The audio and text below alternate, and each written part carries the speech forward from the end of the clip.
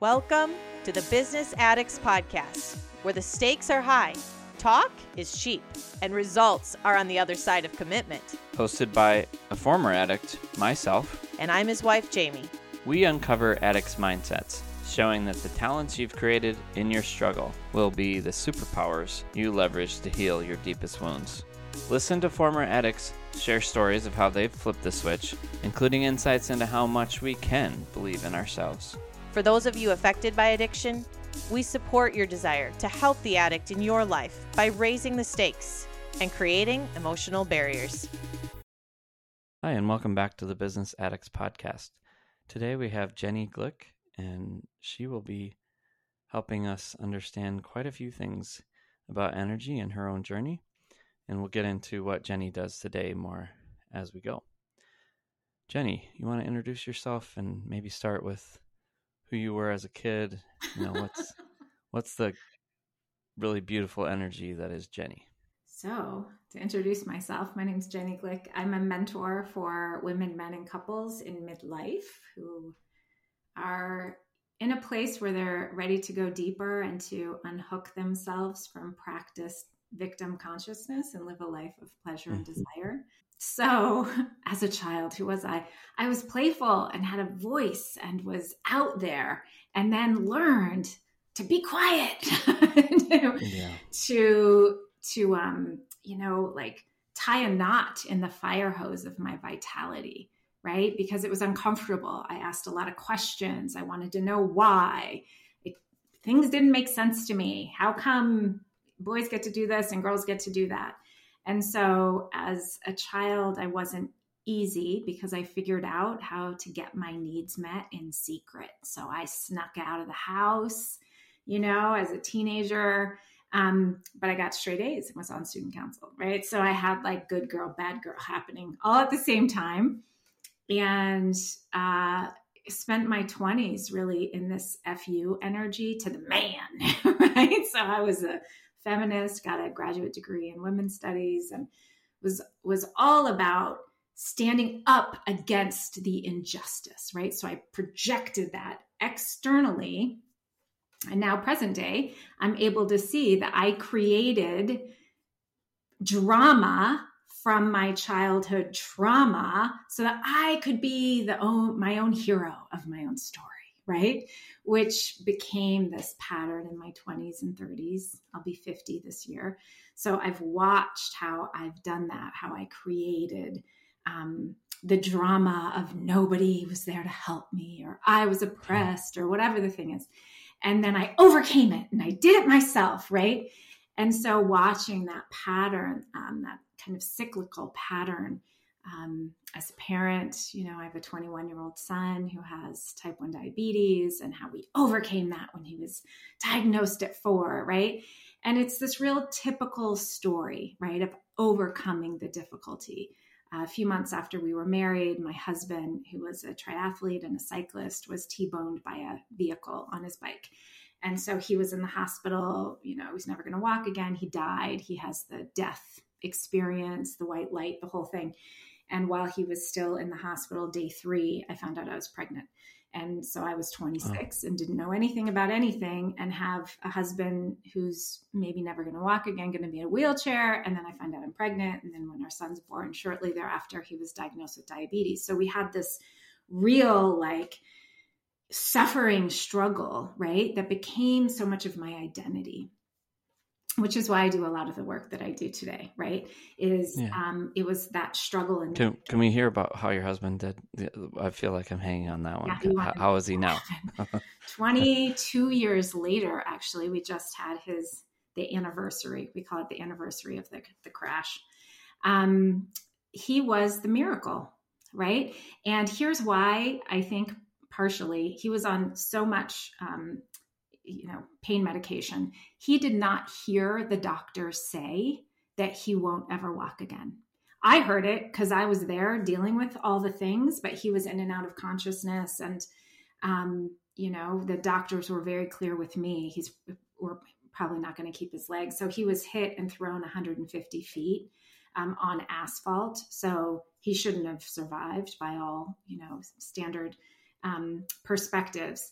And because he just knew he was going to recover, he had 6 surgeries and has his legs still. He has a lot of titanium in his body, but he does everything with the exception of running. So we were rock climbing partners. That's how we met and came together. So we still rock climb together, and he gets on his bike still. He does all his cycling stuff. So he's a miracle, right? So yeah, that's right. Wonderful. Mm-hmm. Glad to hear that. Yeah.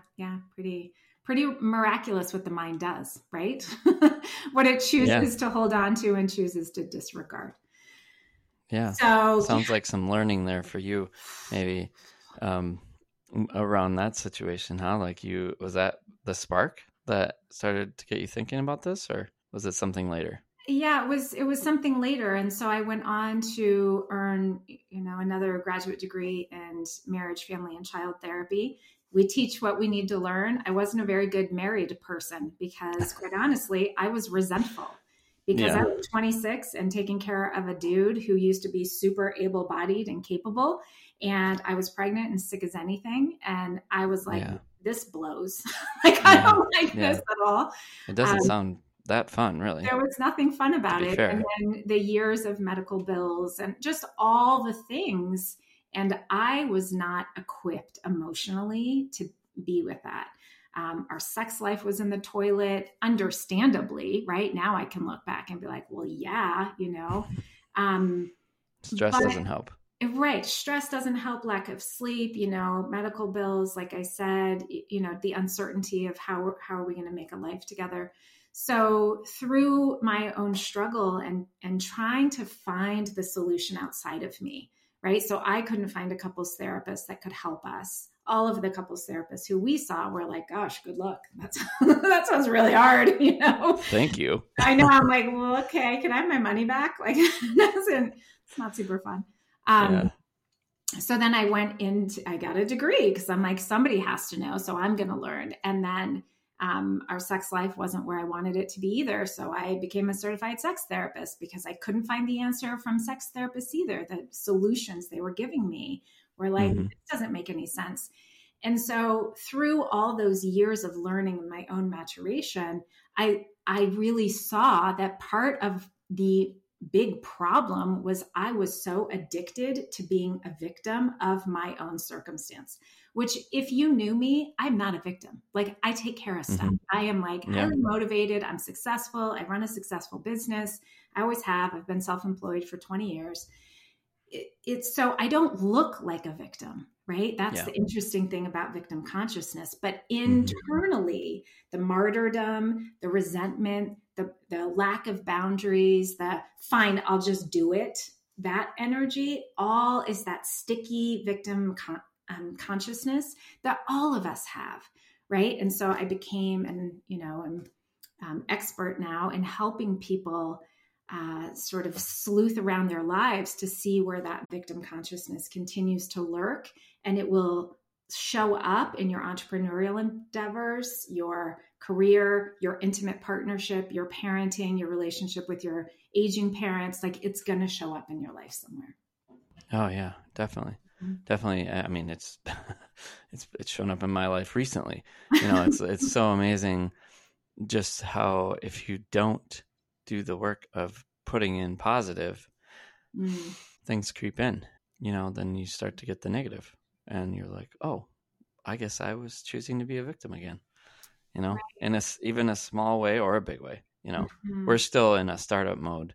So we have several layers of issues that we're working through and around money and sales and different things like that. And totally. And it's interesting what comes up sometimes. And I think, again, as an entrepreneur, I think being an entrepreneur, being a parent, and getting into some sort of committed relationship where you live together, have children together, get married, your shadow is going to come up, right? And what most people want to do is blame, clients aren't paying enough money, or my partner isn't a good lover, or they're not patient enough with me. Like we want to point at the other person, but this is what projection is. Like I can't project until there's a screen in front of me, my business, my marriage, my child, to project on. That's why by myself, I'm amazing, right? Like I'm incredible, right? Before the business gets launched, before I start pricing my high ticket offer or whatever it is, like it all feels amazing.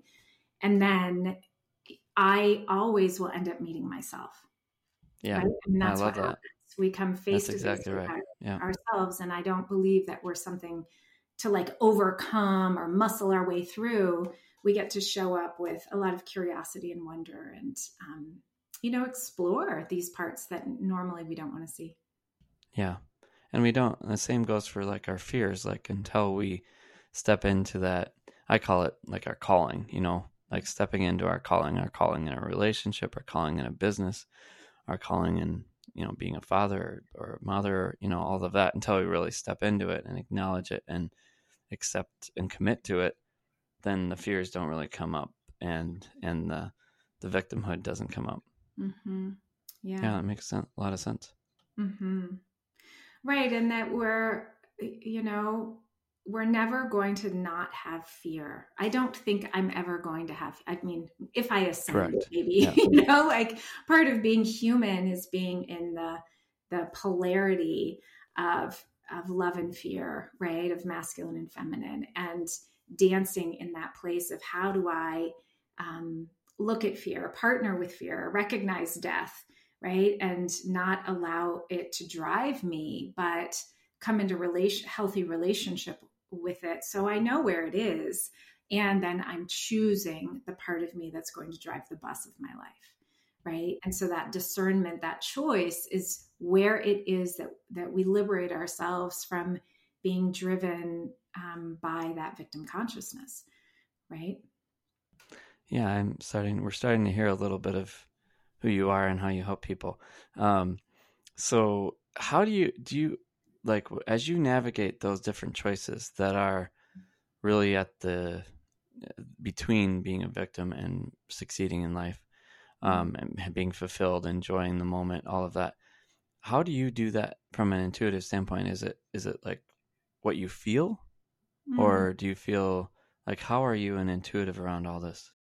Well, so I think first I would say, I don't think it's like being successful or being a victim. A lot of people who are married to their victim are very successful, right? So I don't think it's an either or. It's just an awareness. And so I've come to understand it as a stage of maturation. Many of us kind of do whatever our learning is, whether that's school or apprenticing or self-education. So we do learning in our 20s and 30s, and then we can gain mastery and coast to retirement and doing our contribution. And that's cool. Right. Yeah. And then there are other people, and these are the people who tend to, be drawn to me, who gain some level of mastery in their life. And then they recognize that there's something amiss, and it's maybe not so much that something's missing, but there's a level of satisfaction, or they feel a kind of hunger, a sort of spiritual call, or they don't feel like they're really embodying themselves to be the fullest expression of who it is that they might be by asking for what it is that they want, whether that's monetarily, in the bedroom with their partner, in their family dynamic, where they're living, how they're showing up, whatever it might be. They're not asking, they don't know how to receive, and they're not really being a full embodiment of who they are here to be in life, which isn't necessarily a role or a title that goes on your business card, right? It's a felt sense of satisfaction, the rigor of fully expressing yourself, right? Whether that's at a family reunion or giving a TED Talk, right? And anywhere in between. And so, and let me know if I'm answering your question. So I think it's a felt sense. It's an embodied experience. And it's that willingness of walking around with this gentle, light of self-awareness, where you're willing to shine that light on the parts of you that you would prefer not to look at.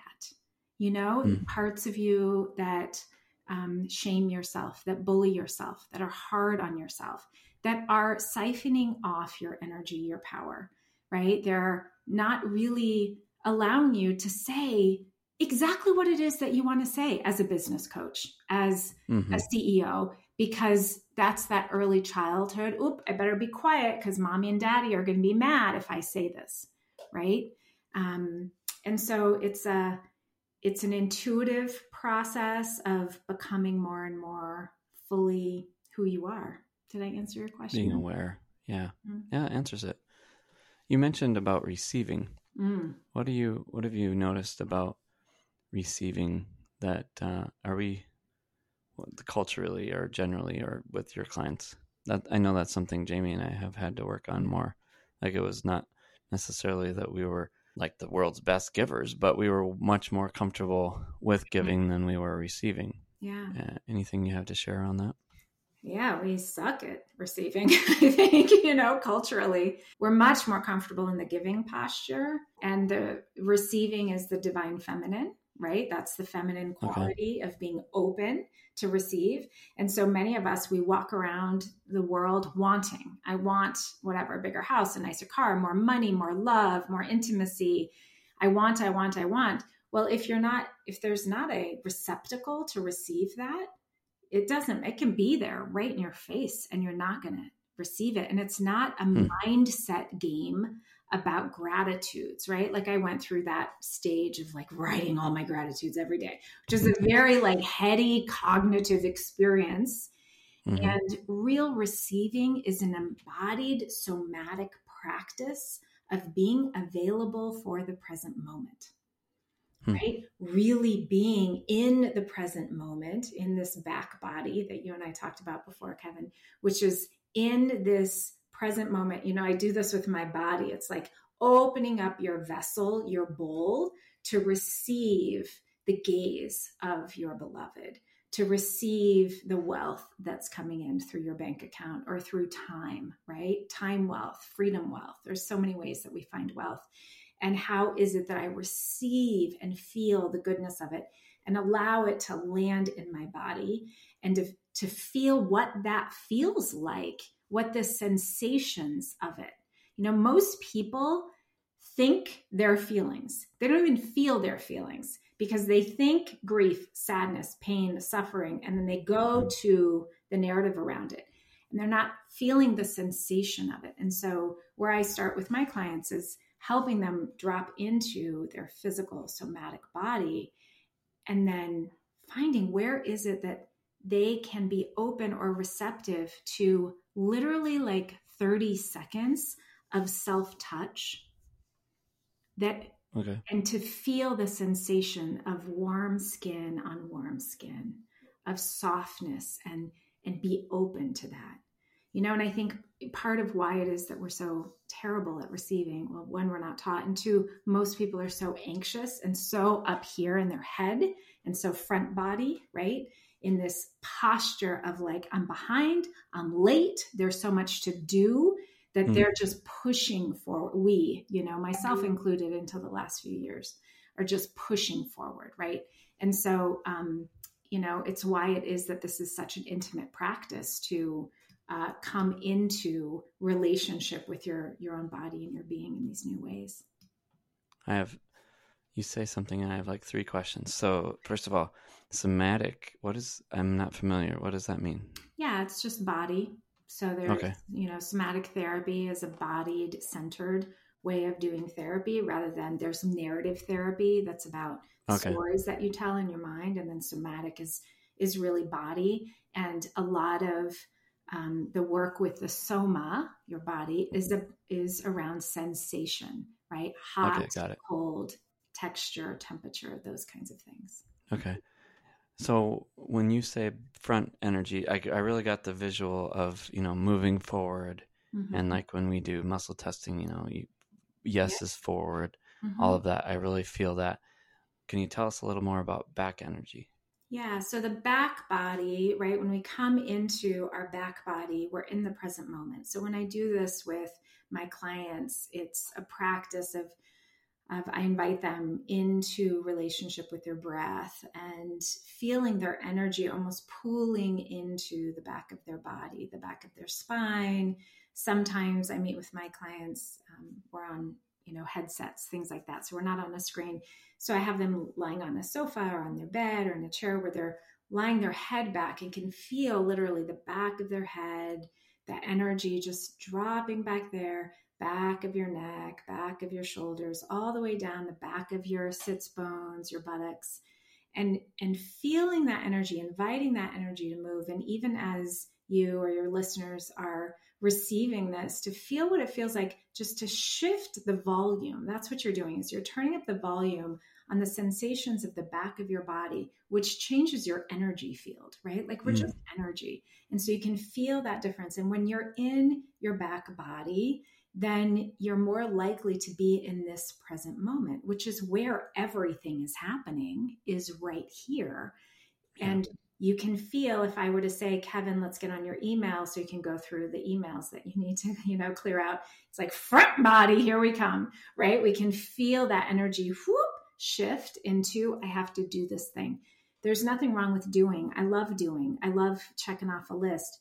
And most of us have so much of a relationship with our doing that we don't have a relationship with our being, which means we don't have a relationship with that receptivity, with pleasure, desire, and all of those are components to being a full expression of your unique creative self, right? As opposed to, here I go doing the things, I have all the letters behind my name, and yet I don't experience the kind of satisfaction, joy, connection, meaning that I thought that I would at this stage of life, right? Got it. Yeah, so when Jamie was in one of your, you have a monthly, I believe, meeting, and she was in there and you talked about this, and then she brought it back, and I guess what I experienced thinking about more back energy was just more of a calm in the present moment, like I was practicing it when I was feeling some fear come, or when I was anxious about something, and just like, okay. And it does really shift your whole mental energy, your body energy, of course, but even your mental energy, to be like, you know what, I got this. Yeah, I'm good. Yeah. Absolutely. And my mentor coach, who I learned this practice from, she would tell me to even, if I felt stressed or dysregulated during the day and feel that front body, she'd say, lay down on the floor in your office for 30 to 60 seconds and breathe and come into your back body. Right. And so it's a very active process for sure. Yeah. No, it's amazing the energy, how much energy can affect us, and how much we get to choose about energy. And I'm hearing even more about that from you. I'll share an experience I had recently. I had a singing lesson. I've attempted to take on being a professional singer in barbershoppers. And for over a year, I was told by everyone that was around me, and especially the people that were conducting and helping me, you need to sing forward. And I was like, okay, yeah, I'm going to do this, and there's no change, because I couldn't get it until someone actually literally put his hands on my cheeks, and just all he did while I was singing, all he did is just point his hands forward, and suddenly I heard it. And from that moment that I heard the difference in projecting my voice versus having it in the back of my head, I now understand what they were trying to tell me for a year. It's so interesting how sometimes like words don't quite communicate what the feeling does. And now I can easily project. Anyway, in my mind, as you're talking, I'm thinking about that and just realizing how much different it is, how much different it feels to have back energy, to step into being empowered in our life. I'm just feeling what you're saying, and it's so different than, I have to check my email, and then I got to make some calls, and I've got this long list, and that energy is just so draining. There's nothing there. It is. And you said a couple of things. One, the power of having a guide, right? Like you knew people were saying to you, just project your voice, but that guidance, right? Yep. That's the difference between understanding it, like knowing, and then knowing how, right? There's so much information nowadays. Most of us know, like the people I work with, they know, they've been to yoga and mindfulness, meditation and coaching and all the things. But if you don't have a guide, right, to show you how, you need those kind of bumpers to create that meaningful somatic expression in your own being and body, then, whoa, here we go, right? Which is, it's really cool that you felt that. You had such a felt sense of it. And yes, we live in a culture where we're trained to be anxious and depleted. You know, all of our notifications going off and our red lights on our phones, and you know, the quiet fear, you know, that happens around so many other things in the world, and not having enough, and I need to have this much money in the bank account at this age, and if I don't, what does that mean? You know, it's just this, it's not even low level. I used to say low level, but it's like a crescendo of it. And so it's not, in my world, we're not battling or combating anything. It's like an initiation. Like, oh yeah, I know all that's out there, and I get to decide to live from my back body. I get to decide not to choose the victim consciousness, that instead I'm going to choose a consciousness surrounded by pleasure. You know, my word for the year is pleasure first. I made a word. And I'm like, I wonder, can I continue to have the successful business that I have had for many years with pleasure first being my guiding, you know, force with everything? You know, and so far, 3 months in, so good. And so that's been pretty radical. Cool. Yeah, well, good for you. Yeah, thanks. Yeah, so all right, so I'm thinking a little bit about addicts, and I'm not an expert. I have a podcast, but I'm kind of guessing that a lot of addicts would be able to understand what you're saying and how it affects them in life. Because behind the addiction is trauma. Behind the trauma is, you know, a lot of different emotions that we're not listening to, like anxiety. Well, I would say before, but probably after the trauma, you know. And very much as part of the addiction is there's just not a listening. So I guess what I'm feeling and what's coming to me is just, you know, bringing into consciousness of our listener what Jenny's saying, that there is so much more available to, especially the feelers in the audience that are feeling, have, you know, from your addiction that what you weren't feeling, right? Like we've learned that as we've gotten through that process, we've learned what we weren't feeling. Now, you know, in this conversation, experience maybe even what you're not feeling right now, and think about what would happen if you had someone that could work through that with you, that could help you experience more of what you're not even acknowledging in the moment.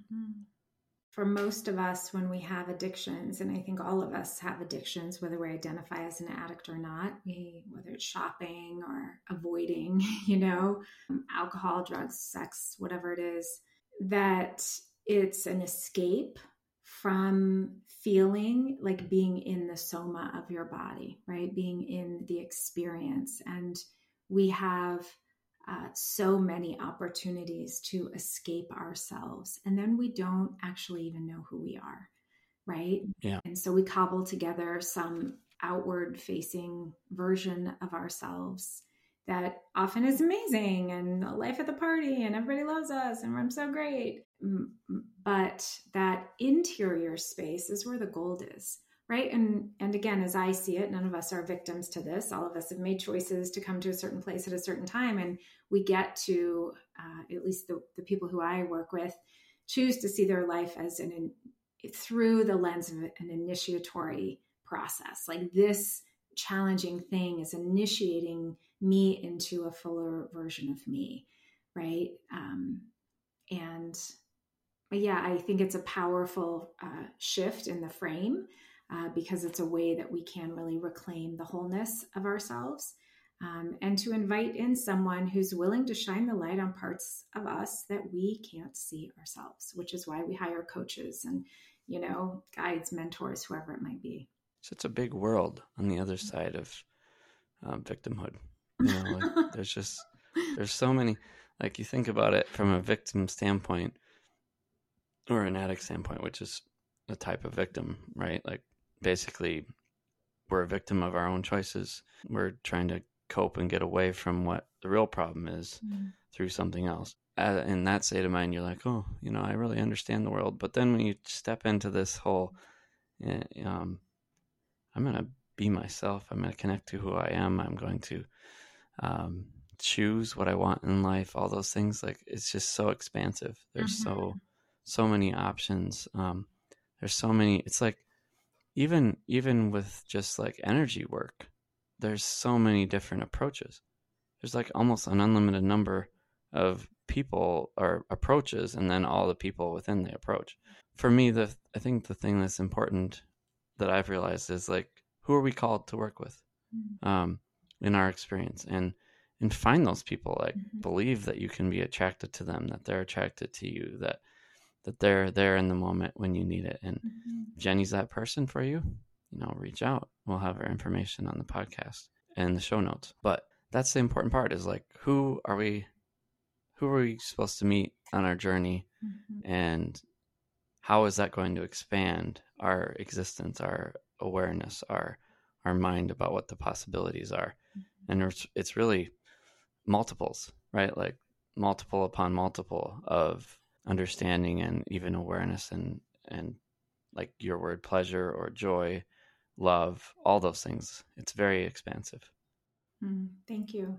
Yes, and I also recognize the importance of your listeners, anyone who's listening, who's a coach or a therapist, guide, healer, whatever, the value and the importance. It's actually quite critical that all of us who do this kind of work are really clear about who we are, so that the people out there who we can be of best service to can find us. And part of, over my 20 years of being an entrepreneur and defining myself outside of kind of this standard, I'm a therapist, way that how I started working, is being courageous enough to speak what it is that I do, so that I can have a greater impact and really draw in the exact person.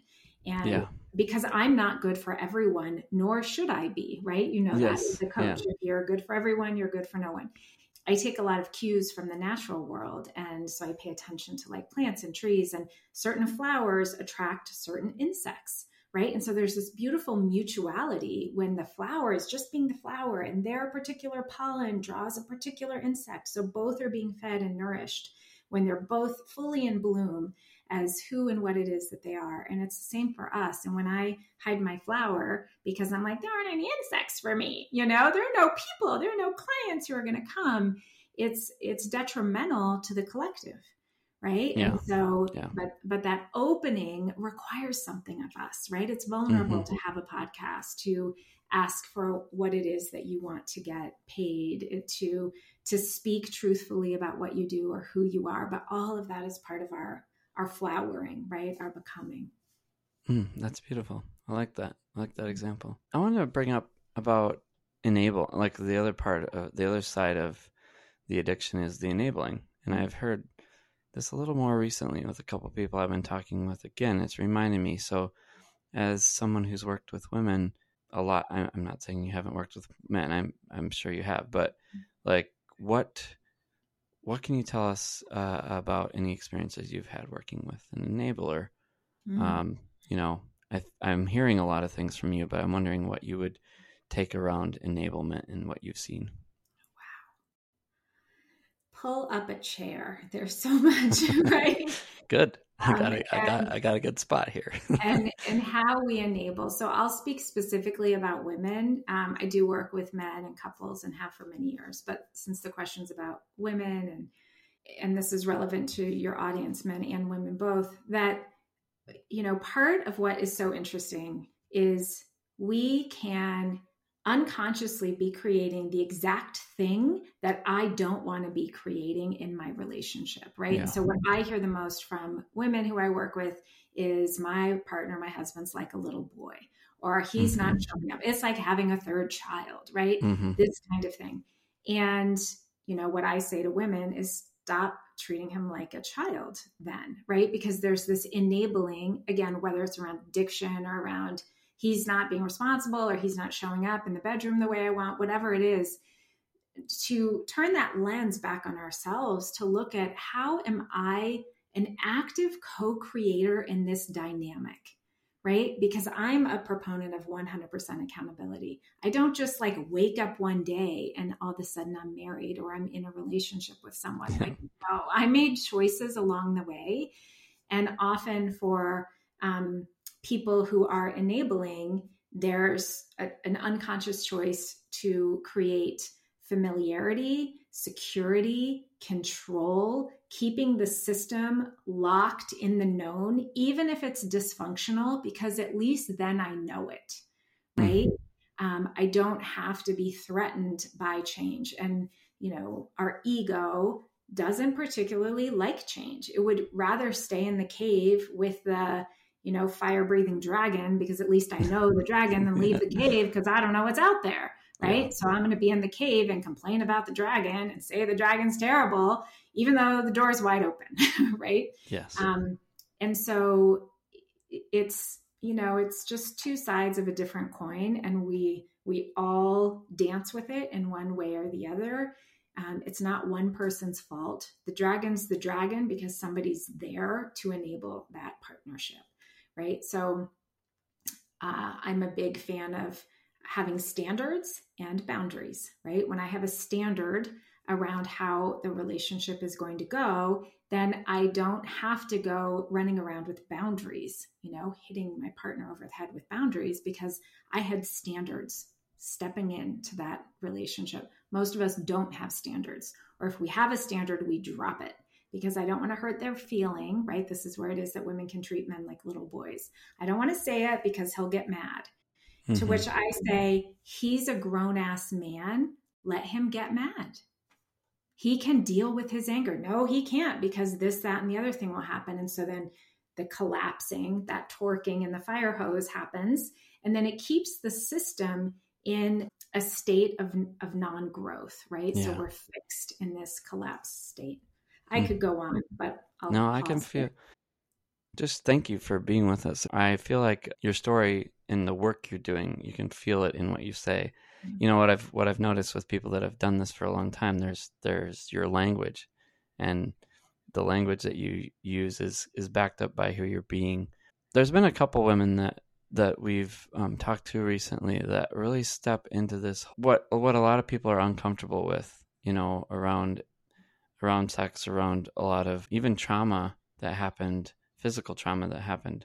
And I just really want to celebrate what you're doing and how you're changing lives, women that are trapped in that victimhood, enablement, whatever, and the men that are in that same relationship. There's just so much work that can be done here. There's so many generations of trauma and hurt that, it's like we keep adding on it, and we need to go the other way for a while here. We've got plenty of options now. We've got a lot of openness that we didn't have before. And so thank you very much for what you're doing for the world. Yeah. Thank you so much. Anything you want to share at the end?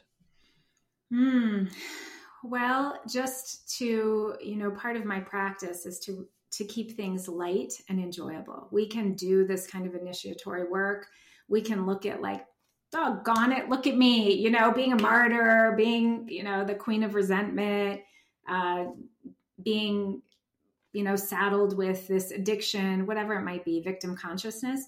But we don't have to be hard on ourselves. It doesn't serve us to beat ourselves up or to be down on why didn't I learn this 10 years ago? My approach is much lighter. And so I invite your audience, just be light with it. Like it can be significant without being a big deal, right? And as soon as we're aware of whatever our pattern is, like, hooray, now you get to find a way shower to walk you that path. And that's the next joyous step, is finding someone who feels like they really align with who you are. There are so many people, like you said, out there, Kevin. to be of service in a variety of ways. And you get to have it the way you like it.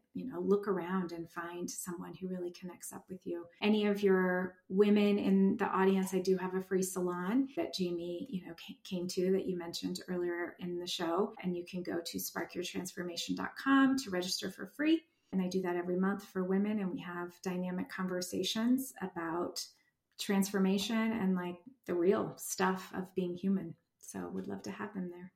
Thank you. Thanks for sharing.